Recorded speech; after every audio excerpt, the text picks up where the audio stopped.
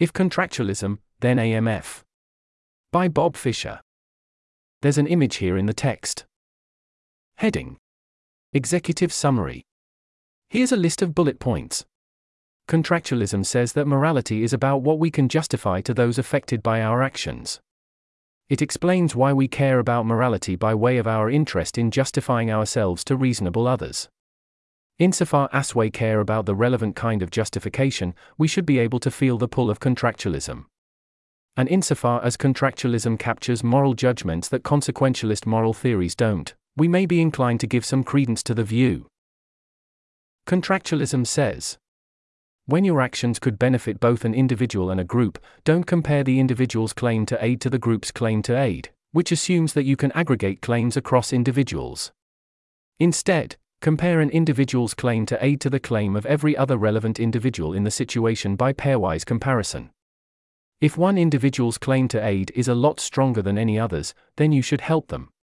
That being said, contractualism is also compatible with saying, when the group is large enough and each group member's claim is nearly as strong as the individual's, you should help the group. Contractualism, therefore, offers an alternative way of thinking about what it means to help others as much as possible with the resources available. Accordingly, contractualism recommends a different approach to cost-effectiveness analysis than the one that's dominant in EA. The standard EA view is that we should maximize expected value. The contractualist view is that insofar as we should be maximizing something like the relevant strength-weighted moral claims that are addressed per dollar spent, where the strength of an individual's claim is largely determined by the gain in expected value for that individual if the act is performed.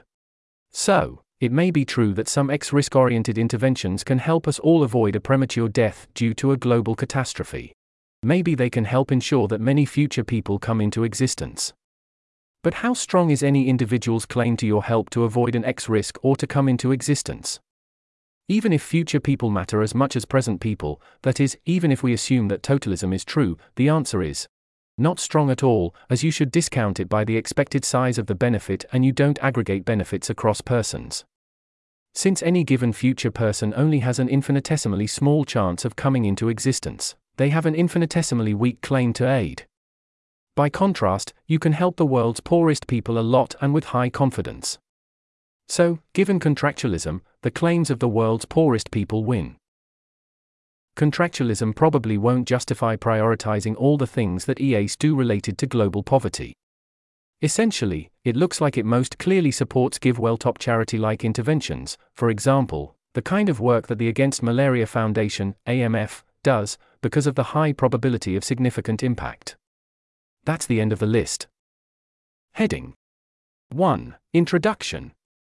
What, if anything, could justify shifting resources away from the Against Malaria Foundation, AMF, and toward existential risk mitigation efforts, risk? One way to feel the force of this question is to imagine having to justify such a shift to a desperately poor person, someone who may well die, or whose child may well die, because of your decision to allocate resources elsewhere. What, if anything, could you say to such a person? There might be an adequate answer. Even if so, it would be surprising if it were easy to make the case to someone in such dire circumstances. And insofar as you feel pressure to be able to give a satisfying case to such a person, you should feel the pull of contractualism, a moral theory that's become increasingly popular over the last 40 years. The central contractualist thesis, at least as T. M. Scanlon, 1998, understands it, which is the version of the position on which we'll focus here, is that moral wrongness is a matter of unjustifiability to others, and moral rightness a matter of justifiability to others. This theory promises to explain why morality is motivating. We care about morality because we care about being able to justify ourselves to others. The purpose of this post is to consider the question of cause prioritization from the perspective of a non-consequentialist moral theory. We argue that contractualism generally looks more favorably upon interventions targeting very poor presently existing individuals over interventions directed at protecting future people even when the expected value, EV, of the other interventions would be higher. Finally, we briefly consider the kinds of interventions that, you might think, would be especially important given contractualism, namely, interventions aimed at redressing injustices, and those aimed at responding to claims grounded in special relations between beneficiaries and the benefactor. In those cases, We argue that contractualism does not require prioritizing injustices, or those to whom we stand in special relations over the needs of badly off distant strangers. To be clear, this document is not a detailed vindication of any particular class of philanthropic interventions. For example, although we think that contractualism supports a sunnier view of helping the global poor than funding X-risk projects, contractualism does not, for all our argument implies, entail that many EA-funded global poverty interventions are morally preferable to all other options, some of which are probably high-risk, high-reward longshots. In addition, contractualism doesn't vindicate, say, global poor, targeting interventions on the same grounds that many other theories would. For example, while some would favor antimalarial bed net distribution because of the number of DALIs that such an intervention averts, if contractualism favors antimalarial bed net distribution, then this is for very different reasons, as will become clearer in the next couple of sections. Still, we might have thought that contractualism couldn't provide any guidance at all when it comes to cause prioritization. If the arguments of this post are correct, that isn't true. Heading 2. Contractualism. The canonical statement of contemporary contractualism is Thomas Scanlon's What We Owe to Each Other, 1998. We'll mostly, though, as will emerge, not entirely, treat Scanlon's version of contractualism as representative of the view, or, at any rate, the aspects of the view relevant to our discussion. Scanlon's view has been the subject of an enormous amount of discussion. Philosophers disagree about how best to interpret it as well as about its implications for practical ethics. However, it's safe to say that the heart of Scanlon's view is the following thesis. C1. An act is wrong if and only if, and because, it is unjustifiable to others. Many moral theorists would agree that, as C1 implies, the wrong acts are precisely those that are unjustifiable to others. But C1 says that when an act is wrong, it's wrong because it's unjustifiable to others. C1 is therefore incompatible with the, more commonplace, claim that when an act is wrong, it's also unjustifiable to others as a consequence of whatever wrong-making property it has. Utilitarians, for instance, can accept that the wrong acts are precisely those that are unjustifiable to others, but they'll say that wrong acts are wrong not because they are unjustifiable to others but because they fail to maximize expected value, EV. And there is nothing special about utilitarianism in this respect. Virtually all non-contractualist moral theorists will hold that wrongness is grounded not in unjustifiability to others, but in some other property, which might itself also ground unjustifiability to others. Hence, C1's distinctiveness. What makes an act unjustifiable to others? Scanlon formulates his answer to this question in a few ways, but here's a simple formulation for present purposes. C2, an act is unjustifiable to others, under the circumstances, if and only if, and because, any principle that would permit its performance, under the circumstances, could be reasonably rejected by someone other than the agent. We'll clarify the post-dash, because, clause of, C2, below. But first, note that as C1 and C2 suggest, Scanlon holds that wrongness, of your act, unjustifiability, of your act, to others, and reasonable rejectability, of any principle that would permit your act, are a package deal. They are all present in a given situation or all absent from it. Scanlon takes the co-presence of these properties to be a source of contractualism's attractiveness, for their co-presence allows contractualism to vindicate the importance of morality and the possibility of moral motivation. Scanlon regularly repeats that we have powerful reasons to want to stand in relations of justifiability to others, or in what he calls relations of mutual recognition. If morally right conduct is the conduct that allows us to stand in such relations with others, then morality turns out to be important and our ability to be moved by moral considerations turns out to be unmysterious. Let's clarify the post-dash, because, clause of, C2, with one of Scanlon's examples. Quote. Transmitter room. The World Cup final is currently being played. Jones, a technician in the room containing the equipment that is causing the game's worldwide television broadcast, has inadvertently come into contact with some exposed wires that are causing him very painful electric shocks. He is unable to extricate himself from his situation, but you can help him by turning off the machine with the exposed wires.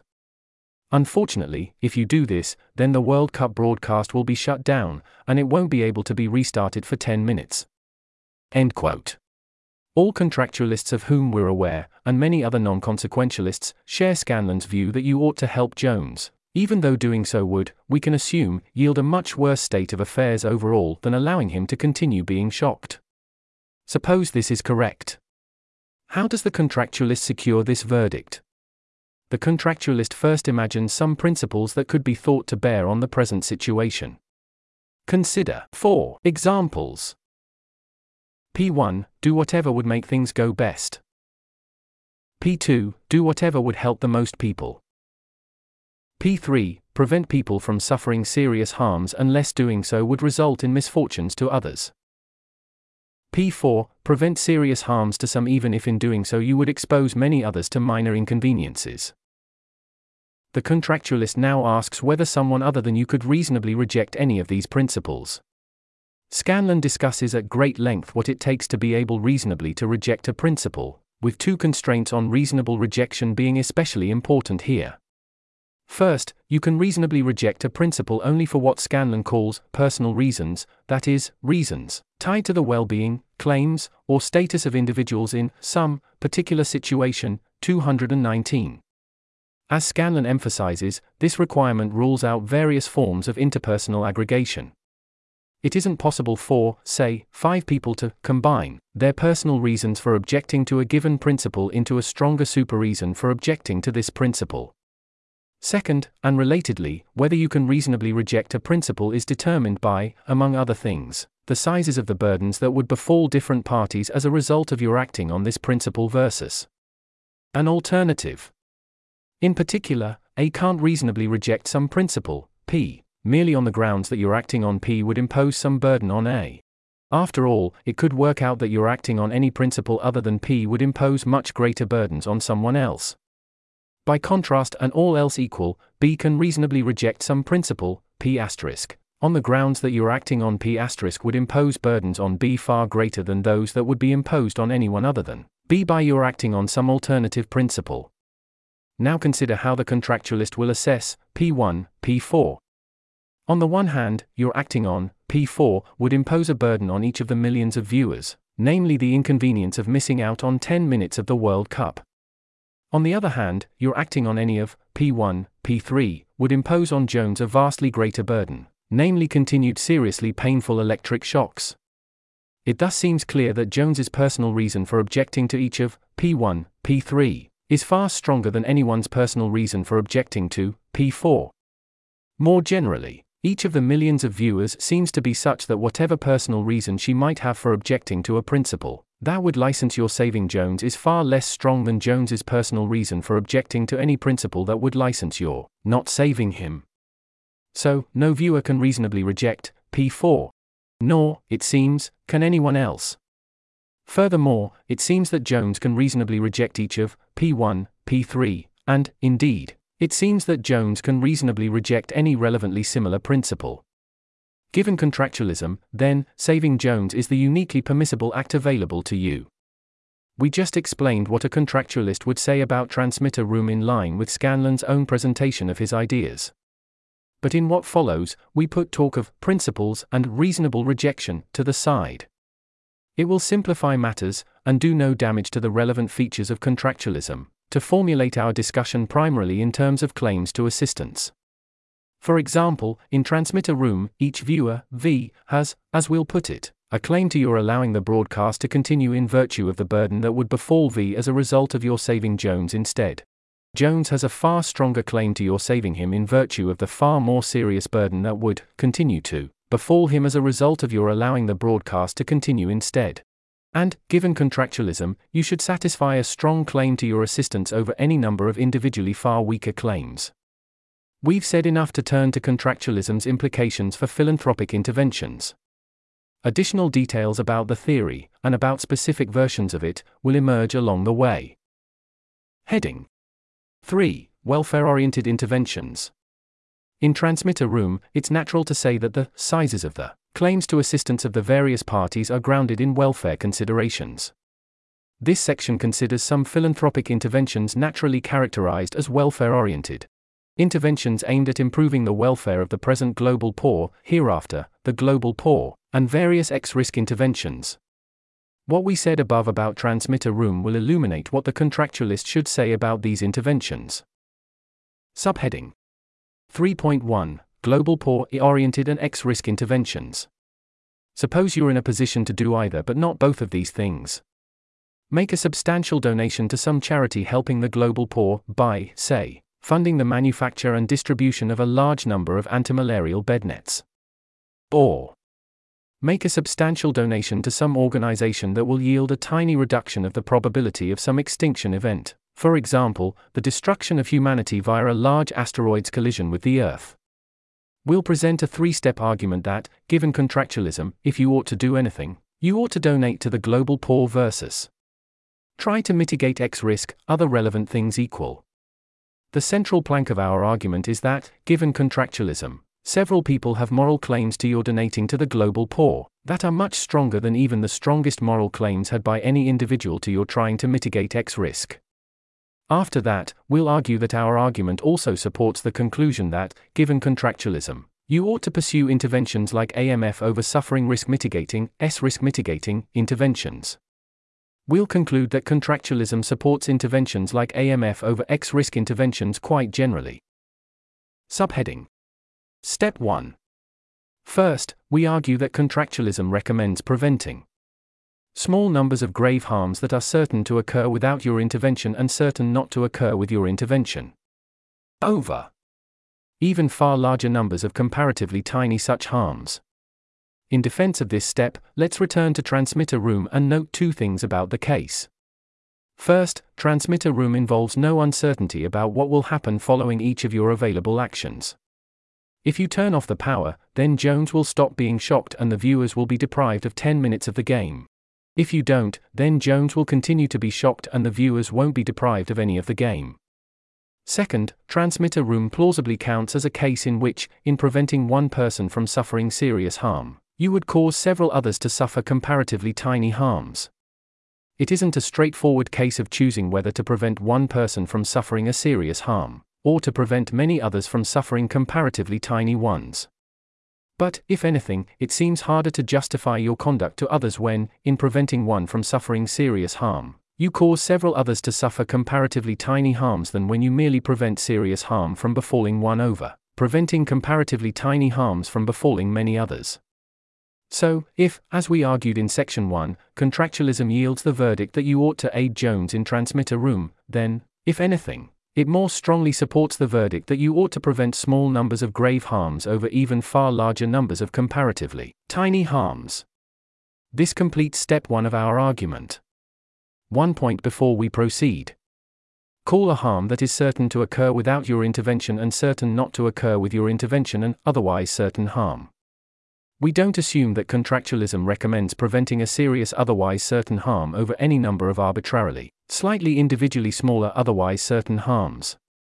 For example, a contractualist can hold that you ought to prevent 1 million people from undergoing electric shocks slightly less painful than the ones Jones is suffering rather than preventing just one person from suffering electric shocks just like the ones Jones is suffering.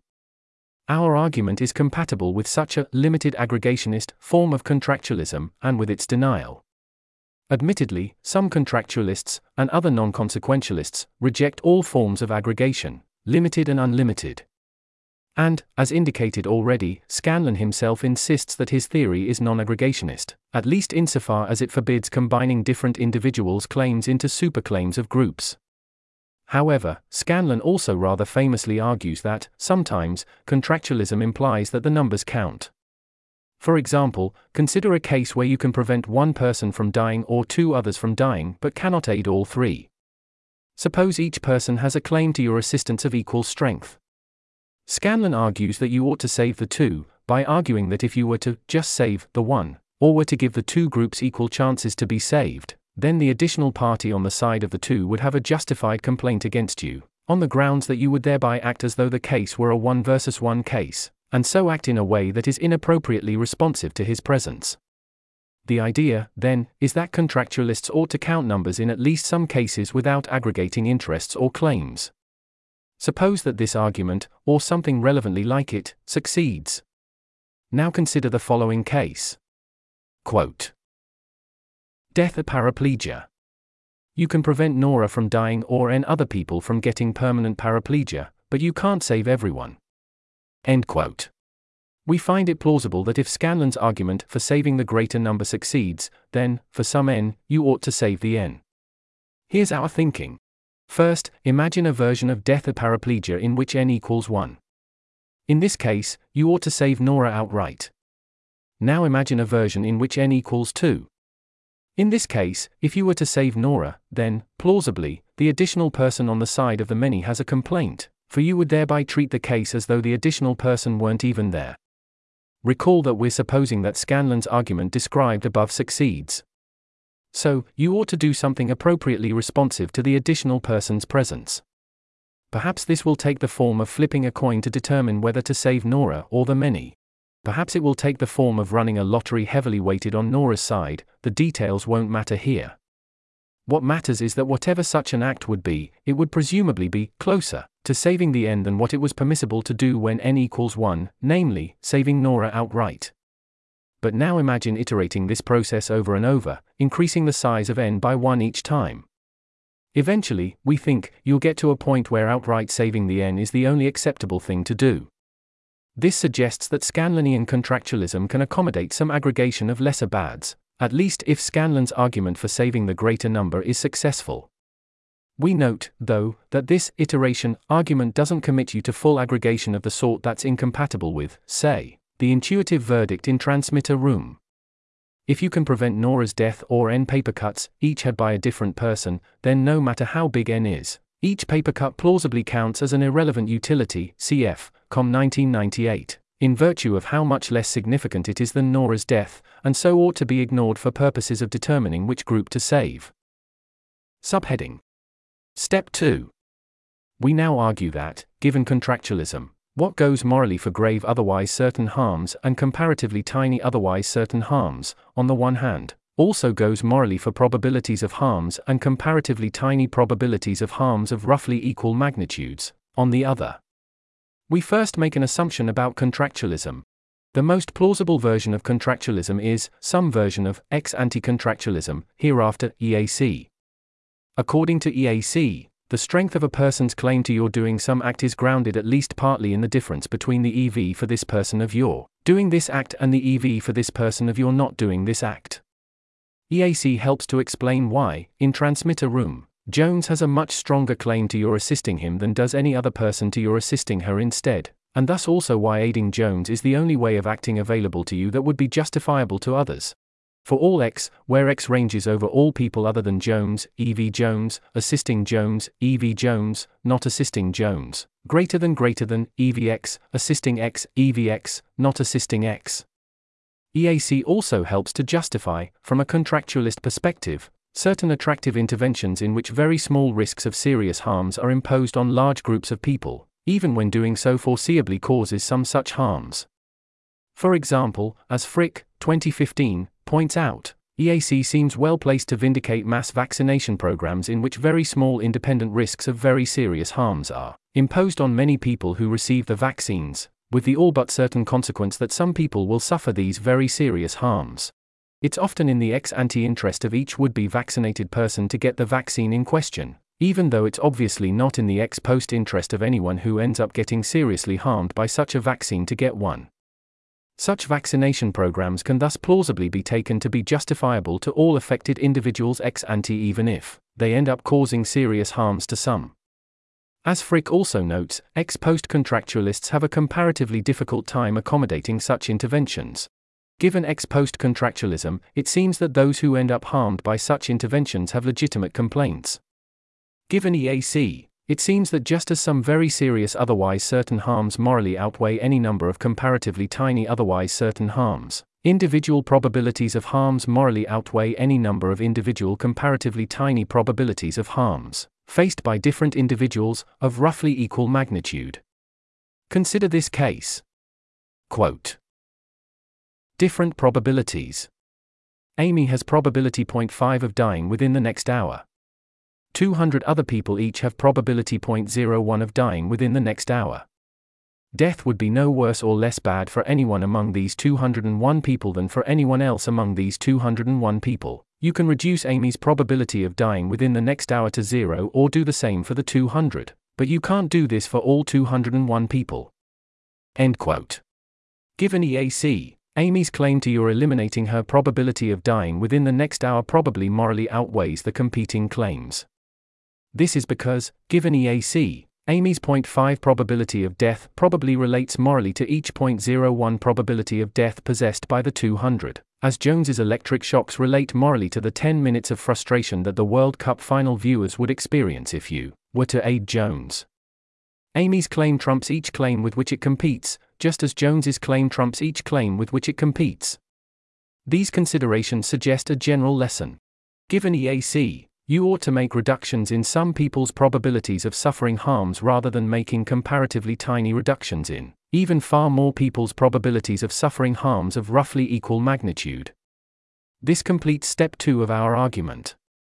Just as the contractualist doesn't need to hold that one otherwise certain harm lexically morally outweighs any number of even, arbitrarily slightly less serious otherwise certain harms, the contractualist doesn't need to hold, and our argument doesn't require, that, for any 0 less than n plus less than or equal to 1 instance of probability n plus of a harm of a given magnitude lexically morally outweighs any number of instances of probability n of harm of roughly equal magnitude.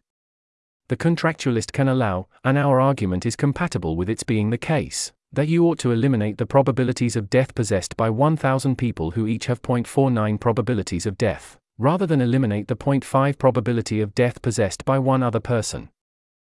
Subheading. Step 3. In this final step of our argument, we'll defend these two claims. 1. If you donate to the global poor, then you'll thereby cause several people to undergo reductions in their probabilities of suffering a serious harm, death from malaria, say, whereas 2. If you try to mitigate X risk, then you'll thereby cause a much larger number of people to under comparatively tiny reductions in their probabilities of suffering a harm of roughly equal magnitude, death from asteroid collision with the Earth, say. Claim 1 would be obvious, or close to it, if trying to help the global poor were a matter of handing 1,000 bednets to 1,000 needy persons standing in front of you who will otherwise certainly die of malaria, if not given the bednets, and who will certainly live for many more happy years if given the bednets. And some philanthropic acts may indeed be nearly this direct in character, for example, cash transfers. But donating to support AMF-like interventions ordinarily doesn't take such a form. For most philanthropists, it's more like randomly selecting n people in some region of the world each to receive a bednet. This means that the pool of potential beneficiaries of such an intervention is very large, even if the number of actual beneficiaries is comparatively small, and the individual reduction in the probability of harm that's secured for each of the potential beneficiaries isn't very large. Nevertheless, the diffuse and uncertain character of your act shouldn't prevent us from acknowledging that donating to help the global poor decreases the probability of suffering a serious harm for each person in the pool of potential beneficiaries, even if these probability reductions are fairly small. This conclusion is enough to establish 1. How about 2? Restricting our attention to people, there are two groups of potential beneficiaries here: currently existing people and non-existent people. The currently existing people are the simple case. Here, it's straightforwardly true that you'll benefit a much larger number of people via trying to mitigate X risk, as every currently existing person enjoys a reduction in their probability of suffering a significant harm, death. However, the beneficiaries of AMF-like interventions face the same harm. Moreover, the probability of providing any benefit to every currently existing person is very low by comparison. So, 2 is true for currently existing people. What about non-existent people? Here, the case for 2 seems even stronger. Suppose we think of non-existent people as non-existent objects, things that, in some sense, haven't acquired the property of existence. This might be an inaccurate way to think of them, but it might nevertheless be an innocent way for present purposes. Once we think of non-existent people this way, we should allow that there are very, very many non-existent, merely possible people, and that many, perhaps, strictly speaking, all of them will undergo an expected decrease in risk of personal disaster as a result of your trying to mitigate X risk. However, it seems inescapable that the biggest expected risk reductions that you'll secure for any of these individuals will be much smaller than the biggest risk reductions that you'll secure for at least some individuals by donating to help the global poor. There are two main considerations that recommend this conclusion. First, the probability, relative to your current evidence, that any given non-existent individual will exist is extremely small. The simple argument for this: if men produce 2 trillion sperm in their lifetimes and women have some 350,000 eggs, the odds of any particular individual coming into existence even fixing the parents are minuscule. Second, by hypothesis, your intervention yields a very small reduction of the probability of a disaster of the sort targeted by your intervention, asteroid collision with the Earth, say. These considerations support the conclusion that, in trying to mitigate X risk, you don't confer on any individual a risk reduction of serious harm that is more than tiny compared to at least some of the risk reductions of roughly equally serious harms that you confer on individuals in donating to support AMF-like interventions. Hence, whether we focus on currently existing or non-existent people, too, looks plausible. Someone might object as follows.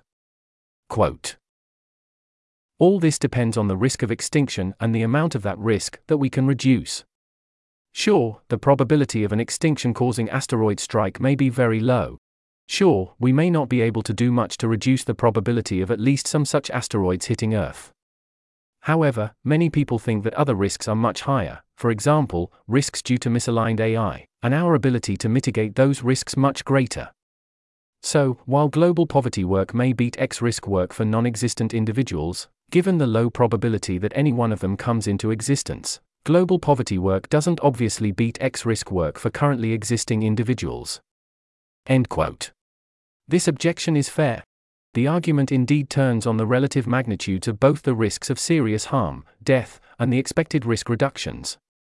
However, it's important to recognize 2 points. First, apart from AI-related threats, the standard view is that the risk of extinction is quite low in absolute terms. Ord famously estimates the threat of an extinction-causing asteroid strike at 101,000,000 and the highest non-AI anthropogenic threat at 1/30th. Moreover, it's common to assume that efforts to reduce the risk of extinction might reduce it by 1 basis point, that is, 1/10,000. So, multiplying through, we are talking about quite low probabilities. Of course, the probability that any particular poor child will die due to malaria may be very low as well, but the probability of making a difference is quite high. So, on a per-individual basis, which is what matters given contractualism, donating to AMF-like interventions looks good. Second, and turning our attention to AI-related extinction events, we should just concede.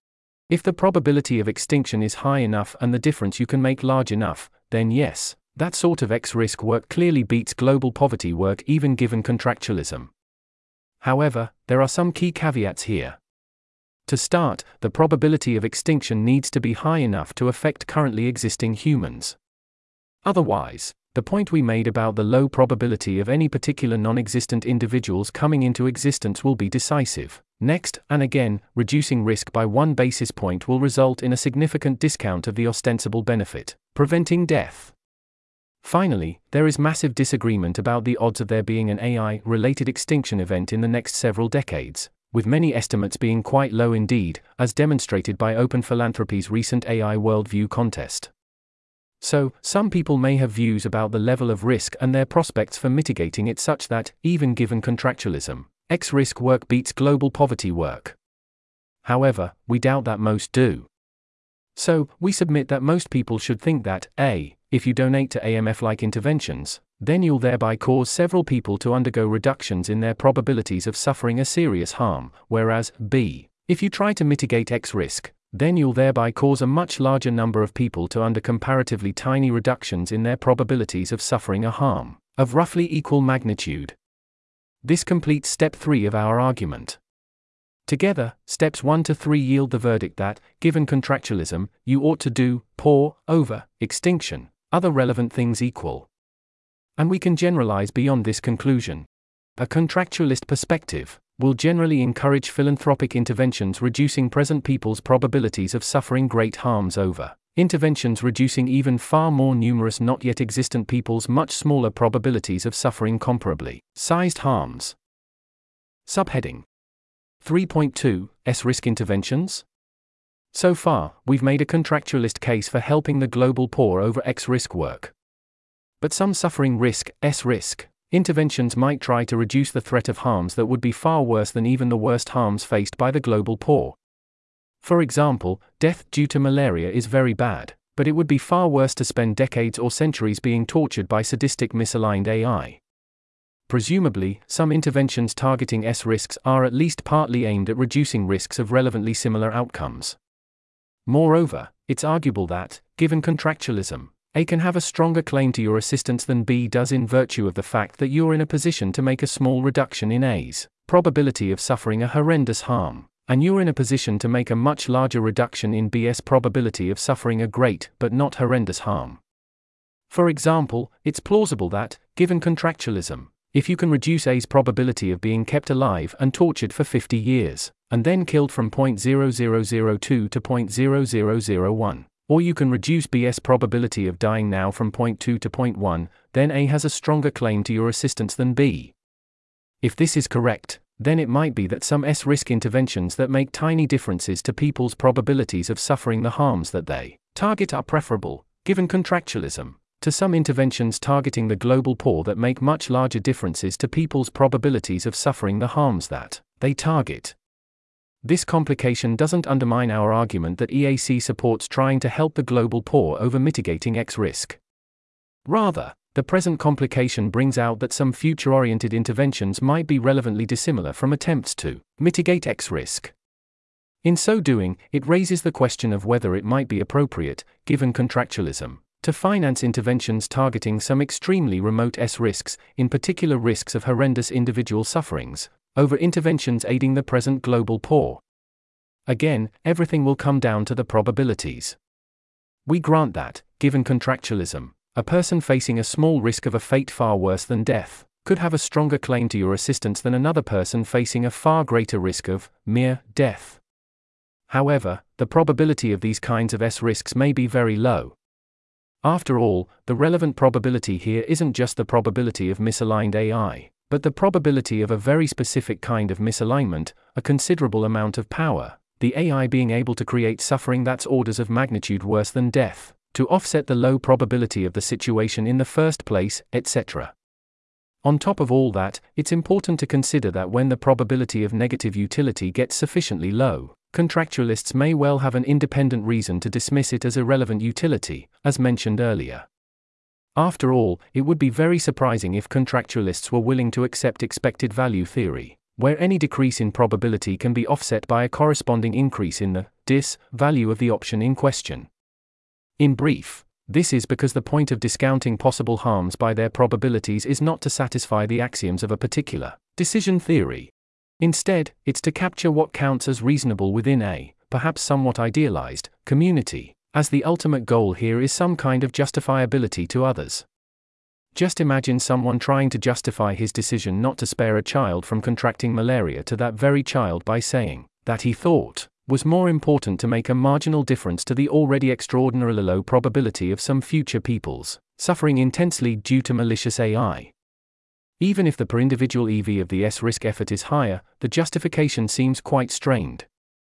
We conclude that contractualism generally favors interventions targeting the global poor over X-risk and S-risk interventions. In the rest of this post, we extend our discussion to justice-oriented interventions. Heading 4. Injustice targeting and special relations-based interventions. We've argued that contractualism recommends interventions like AMF over X-risk interventions. But someone might worry that, in fact, contractualism recommends neither type of intervention, instead preferring interventions targeting injustices and interventions based on special relations. The thought goes, because contractualism prizes fairness and justifiability to others, it will strongly prefer interventions that address unfairness and are sensitive to special duties to the near and dear. What should the contractualist say here? Consider, to take just one prominent example of an injustice-focused intervention, the much-discussed possibility of providing reparations for slavery to present-day African Americans with ancestors who were slaves in the antebellum U.S. South. The present question, applied to reparations, is whether EAC implies that American philanthropists ought to fund efforts to lobby the U.S. government to pay reparations over, say, funding efforts to help the global poor. If EAC is committed to the priority of justice-based claims over welfare-based claims, then, perhaps, philanthropists would be wrong to prioritize the latter over the former. There are several assumptions baked into this suggestion, But let's focus on the basic question of whether EAC invariably requires the priority of justice-based claims over welfare-based claims, as that will suffice for our purposes. With that in mind, consider this case. Quote: window or agony. Bill recently threw a rock through Ann's window out of pure malice. Bill now has the ability either to fix Ann's window or to prevent Carl, a total stranger, from suffering an extremely slow and agonizing death, but he cannot do both of these things. End quote. Obviously, Bill has wronged Ann in a particularly direct and objectionable manner, and Ann has a claim of corrective justice against Bill that he fix her window, among other things. Nevertheless, we find it plausible that Bill ought to save Carl. Our core thought is straightforward. Carl's plight is so much more serious than Ann's that Bill ought to help him rather than satisfy Ann's entirely valid claim of corrective justice against him. Given the circumstances, we also find it plausible that it would be immoral for Ann to press her claim against Bill. This suggests that claims of corrective justice do not necessarily trump purely welfare-grounded claims. We need to consider the strengths of the claims on both sides. The case of American slavery is interesting precisely because it seems to ground such strong justice-based claims. However, even in this case, it isn't clear the strength of the claim of any current would-be beneficiary of reparations is strong than, say, the claim of a child who would die from malaria without aid. And if that's right, then the mere existence of justice-based claims doesn't immediately show that philanthropists ought to act in any particular way. Welfare and injustice aren't the only possible contributors to claim strength. For example, some find it plausible that our fellow citizens have special claims to our assistance grounded in our co-citizenship. More generally, special relations between a needy party and the potential benefactor are often taken to amplify the strength of the needy party's claim to assistance. What should the contractualist say about interventions sensitive to such relations? Considering all possible special relations that give rise to special claim strengths would obviously be impossible in the present context, but we think that we can defend some general claims about this topic without getting too far into the weeds. In short, you don't need to dismiss the validity of such contributors to claim strength to be skeptical that they yield plausible contractualism-friendly justifications for philanthropic interventions targeting much better off individuals who satisfy the relevant conditions over much worse off individuals who don't, or ones securing much smaller EV increases for individuals who satisfy the relevant conditions over ones securing much larger EV increases for individuals who don't. For example, even if co-citizenship is a claim strength enhancer, we doubt that a plausible contractualist case can be made for aiding homeless people in your own affluent nation over far worse off people on the other side of the planet. Welfare considerations, taken on their own, are not everything, given most versions of contractualism, but they are extremely important. And so we suspect that, given contractualism, interventions like AMF will generally fare better than interventions sensitive to special relations like co-citizenship, targeting much better off people and yielding much smaller EV increases. By contrast, interventions targeting, say, homeless people in your own nation might well secure significantly larger EV increases for worse-off people than X-risk or injustice-targeting interventions, and so might well fare better than such interventions, by the lights of contractualism. Heading 5. Conclusion. Many EAs may be more sympathetic to some form of consequentialism than they are to Scanlon's contractualism. Still, they might put some credence in a view of this kind. And if they do, then it's worth considering the implications of contractualism for cause prioritization. As we've argued, we get quite a different picture than the one that stems from a general commitment to maximizing EV. Indeed, if contractualism is true, then there are many cases in which it would be wrong to maximize EV. Instead, insofar as contractualism supports maximization, it tells us to maximize something like the relevant strength-weighted moral claims that are addressed per dollar spent, where, as we've seen, the strength adjustment involves discounting the claim by the probability of being able to help the individual in question. Since those probabilities are very low for any particular future individual, and since contractualism rejects the view that a sufficient number of extremely weak claims can sum to outweigh a very strong claim, the view generally favors reliably helping the global poor, whose claims are often very strong, over many other options. Heading: Acknowledgements. There's an image here in the text. The post was written by Bob Fischer and an anonymous collaborator. Thanks to the members of Whit and Emma Curran for helpful feedback. The post is a project of Rethink Priorities, a global priority think and do tank, aiming to do good at scale. We research and implement pressing opportunities to make the world better. We act upon these opportunities by developing and implementing strategies, projects, and solutions to key issues. We do this work in close partnership with foundations and impact-focused nonprofits or other entities. If you're interested in Rethink Priorities work, please consider subscribing to our newsletter. You can explore our completed public work here. This article was narrated by Type 3 Audio for the Effective Altruism Forum. It was first published on October 13, 2023. The original text contained 25 footnotes which were omitted from the narration. To report an issue or give feedback on this narration, go to t3a.is.